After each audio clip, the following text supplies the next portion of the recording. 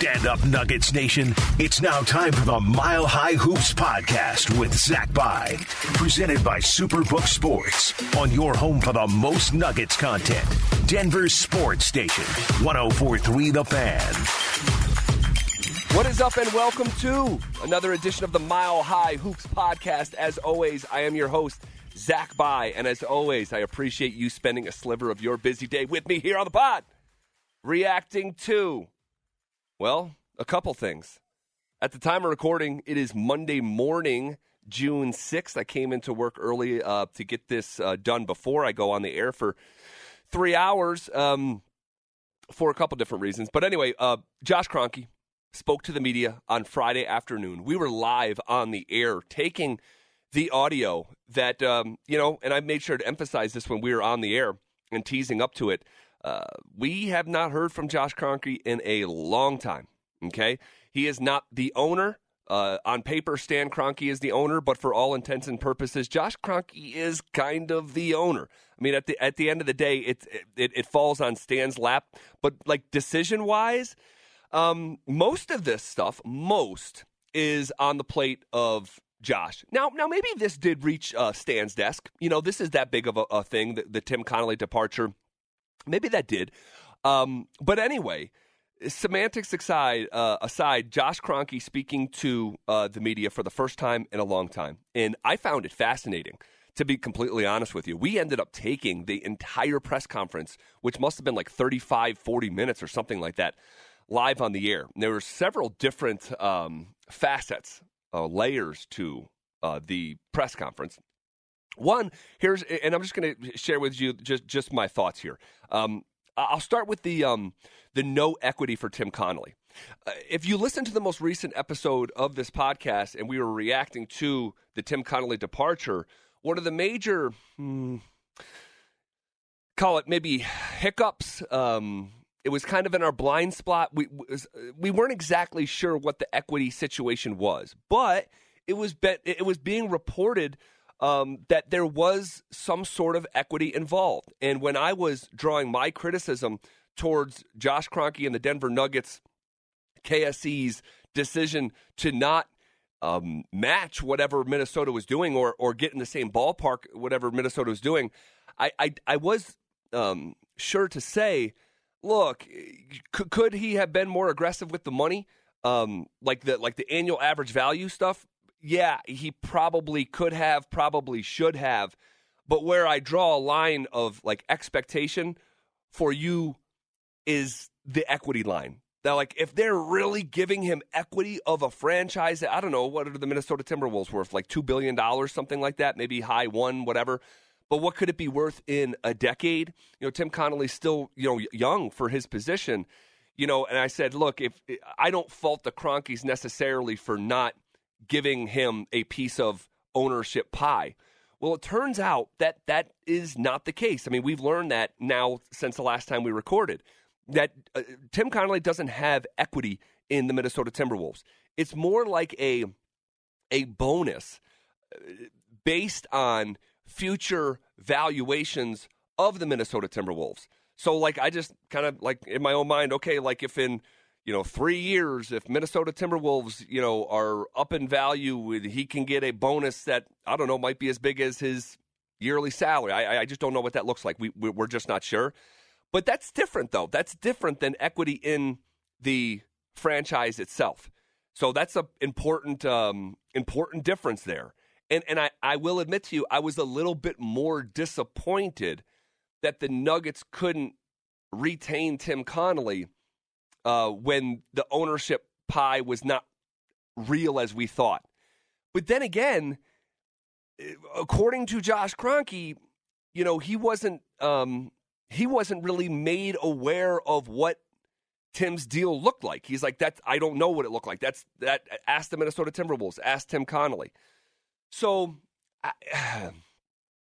look, when Josh Kroenke said, I fought like hell and did everything that we could do to bring Tim Connelly back, is that 100% the truth? No, I don't believe that. I don't believe that to be true. They could do whatever they want to do, right? They're billionaires. And if there wasn't like direct equity, then you probably could have just wrote a bigger check. right? So it sounds like they have a sort of line of demarcation of what that position is to be paid. They were willing to go up, but they weren't willing to get in the same stratosphere as Minnesota. And I just think that's sort of obvious at this point. After the dust starts to settle, they have tiers, and Josh Kroenke referred to, and this was really one of the most fascinating portions of the media availability, is the beef now. Like, there seems to be real heat between the Minnesota Timberwolves and the Denver Nuggets. And it does not sound like Josh Kroenke was happy at all with how this deal went down. Now, just to be fair, before we get into some of his comments about the T-Wolves, like, you did let Tim Connolly reach his option year. Like, he had an option year. He said after the Wizards thing after he turned down the Wizards thing 3 seasons ago, and they made him team president and they redid the deal, they said, let's take a look at what the market is for this position in 3 years. And he said, we made sure to put in an option for Tim. Well, much like the cable deal being up, like, you allowed it to get to that point. You allowed it to get to the option year. And I do think there's fair criticism from that standpoint, that you did allow it to get to the option, for him to exercise that option. Should you have got in front of this last season? Yeah, probably. I mean, if you think, like, if Josh Kroenke thinks that the Nuggets got spurned here and it's a loss, which I would expect that to be the case, then you probably should have got out in front of it. If you're fine with moving forward with Calvin Booth and paying him less, then maybe you're okay with not getting out in front of it. Me personally believes that Tim Connolly is one of the best at his position in the entire sport, and you make sure you do everything in advance to make sure that he's happy, that he's content, that he doesn't entertain something like this. So I do think that's fair criticism. Now, the way that this thing went down is really interesting because Josh was freaking pissed. You could tell. He called the Minnesota Timberwolves on 2 different occasions on Friday a desperate franchise, and twice he referred to the Minnesota Timberwolves entering from a contract standpoint with Tim through the side door, and almost like they didn't come correct, like they didn't come knocking on the front door. They came in through the side door and sort of poached him, and he used that exact verbiage. Now, it was, to his credit, and we're as a community, as a Nuggets community, I think in general we are very, very, very slow to give Josh Kroenke credit.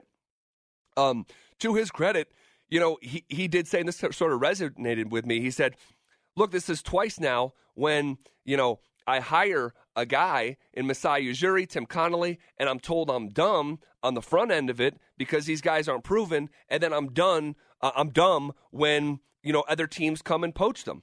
So he's like, I get called dumb twice. These guys were good hires, and obviously you keep your fingers crossed about Calvin Booth, who's been promoted to president of basketball operations. That A, he's got the chops for it, and B, something like this doesn't happen again. But to think that it couldn't is naive, because obviously at this point there's a real track record. But the rivalry between the two organizations is very real at this point. Now, Josh Kroenke did say that Tim Connolly is his friend, that he's been his friend, and that he'll remain his friend. I don't know how much those two will be talking here moving forward. I'm not sure about that. There was a couple different tells that, when he said, when Minnesota, comes in and starts, throwing money around at people, some people, they get fixated on it in their mind, and then they can't move past it. And, obviously he's talking about Tim there. So I think I would guess, although he said the right thing mostly into a microphone, I would guess that relationship is pretty frosty. Okay. In terms of the TV deal, we weren't given clarity on what was next. It did sound like Josh knows what's next. The courts are slow. I'm not willing to say one way or the other, guys, to be quite honest with you. I am not willing to say one way or the other. I would love to come in here and say, yeah, based off what I heard in the press conference, it seems like a resolution to bringing Nuggets basketball back into every cable having household in the Denver metro is imminent. I just can't tell you that. I would have loved to tell you that last offseason as well, and the offseason before that. I am conditioned at this point to have very, very low expectations in this regard with this TV deal. It was interesting to hear him openly call, and not that we didn't know this was the case, but to hear Josh Kroenke himself say altitude has been a disaster. This situation is a disaster. He said, and if we sign the deal that they wanted us to sign, it would be even more of a disaster. So I have no idea what's next. I really don't. I don't have a guess. Just for the sake of being optimistic, I would like to think that a resolution would be found before Game 1 of the 2022-2023 season. But again, what do I have to draw from? So that situation remains embarrassing for really everyone. I'll share with you, I am embarrassed as a Denver sports person who covers the Nuggets. When I explain to people outside of the area the situation, it's almost impossible for people who don't realize what's going on. It's almost impossible for them to realize what has been going on here. And it just continues to be brutal. It continues to be embarrassing. And that is my number one criticism of Josh Kroenke and KSE is that it's not the Tim Connolly stuff. It's about that this Metro can't watch your product. And it's an entire generation of would-be Nuggets fans that has been stunted. But all this stuff has been said before through the years. But just to reset it, there's really no news. Not really. You could do like faux updates about the next, but it's these guys have met with judges and they reconvene and they'll meet again and reconvene, and it's just a slow process and it sucks. Okay, we're going to compartmentalize that and keep that where it is. We did get an update on a potentially new practice facility, and it sounds like that is very much in the works. And it sounds like there's going to be more development building around Ball Arena. And it sounds like a practice facility could be right next door. How they work with Elitch's and zonage and stuff like that around that area downtown still remains to be seen. Some stuff was leaked last month. Josh felt comfortable enough to comment on it. And he said, in so many words, he said, we are going to put together a facility that we can all be proud of. Now, there's been much consternation about this conversation. Like, do the Nuggets need a facility? There's people who use it as real criticism against how cheap the Kroenkes are. I will not tell you that you are wrong. 2/3 of this league have a dedicated practice facility. The Denver Nuggets are not one of the 2/3. They are one of the 1/3 who has a practice court that's on an upper level of the arena itself. It's not very big. It's not very grand. It's just sort of, it's a bare bones practice facility. Again, we can argue how much this is needed. I would argue that for perception purposes, it matters, especially to players that don't play here. Like, Denver has been a really impossible team to land free agents. I think that becomes, not that it would be the sole reason that a free agent would come here. Absolutely not. But I think when you start adding up some of the positives for the organization, that could be on the list, like a world-class practice facility. To think that players themselves don't care about that is very naive. They do care. So I think it matters. Is it number one on the priority list for the organization? No, but it's not last either. So it sounds like they're getting to it, and I think that's a good thing. In terms of Calvin Booth, one of my biggest takeaways from the presser is Josh Kroenke saying that Calvin Booth is someone he's learned is willing to make ruthless decisions. Now, it's still largely unknown who he's going to be. As the basketball, the leader on the basketball side, but it has been speculated leading up to even that quote that Calvin would be more willing to execute just bold moves. That maybe Tim Connolly, who is so process oriented, who is so we don't skip steps, bumper sticker mentality, would be less willing to make. I think with that speculation now married with the comments from Josh Kroenke that he is willing to make ruthless decisions. What what does that look like over the next 2 to 3 years around Nikola Jokic? And does he believe that this core can win a title the way that Tim Connelly believed that to be the case?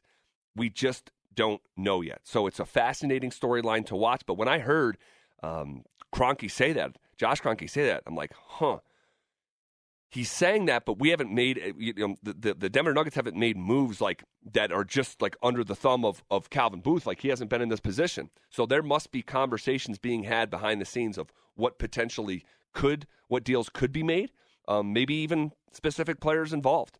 I think that's fair speculation at this point. To hear that from Josh, and for that to already be the speculation in the first place. So. Hang tight, buckle up. Who knows? Could that be, moving Bones Highland for, XYZ? Could that be packaging Michael Porter Jr.? Could that be, packaging Will Barton, Monte Morris, a first-round pick, et cetera? We just don't know. Okay, those are some of my bigger thoughts about the reacting to the Josh Kroenke press conference. Split reviews on it. Some people just don't believe a word that is coming out of his mouth. I'm not going to tell you that that's not the case. But at the same time, so far, and again, how you divvy up credit is very subjective. But the Nuggets are in a position to compete for a championship. I believe that. The Colorado Avalanche are in a position to compete for a championship. That's great, guys. And just because, it's the ultimate two things can be true at the same time. You can have fair criticism directed towards Josh Kroenke and KSC for the television deal, like I do, for letting Tim Connelly leave without having equity from the Timberwolves, like I do, but also acknowledge in terms of KSC, they've two things are both true here. They have put together championship level teams. So, unfortunately, it takes a certain level of faith here moving forward because, again, like with the TV deals, we just don't know. Calvin Booth, well, who's he going to be? We just don't know.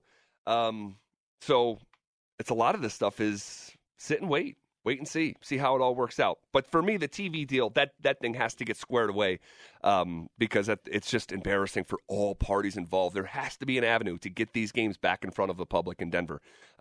There's just no excuse. It's just criminal at this point, considering how good both of these teams are, right? That's the point. If they suck, no one would care. I wouldn't be sitting here ranting about it, but they're really, really good, and we deserve to see them. Okay, we'll leave it there for now. I appreciate you being here with me. Tell a friend, subscribe, all that great stuff. And we will check in a little bit later this week with some of our mid-round thoughts on the NBA Finals, shaping up to be a good one. Okay, we'll leave it there. I hope you guys have a great week, and we'll check in next time on the Mile High Hoops Podcast.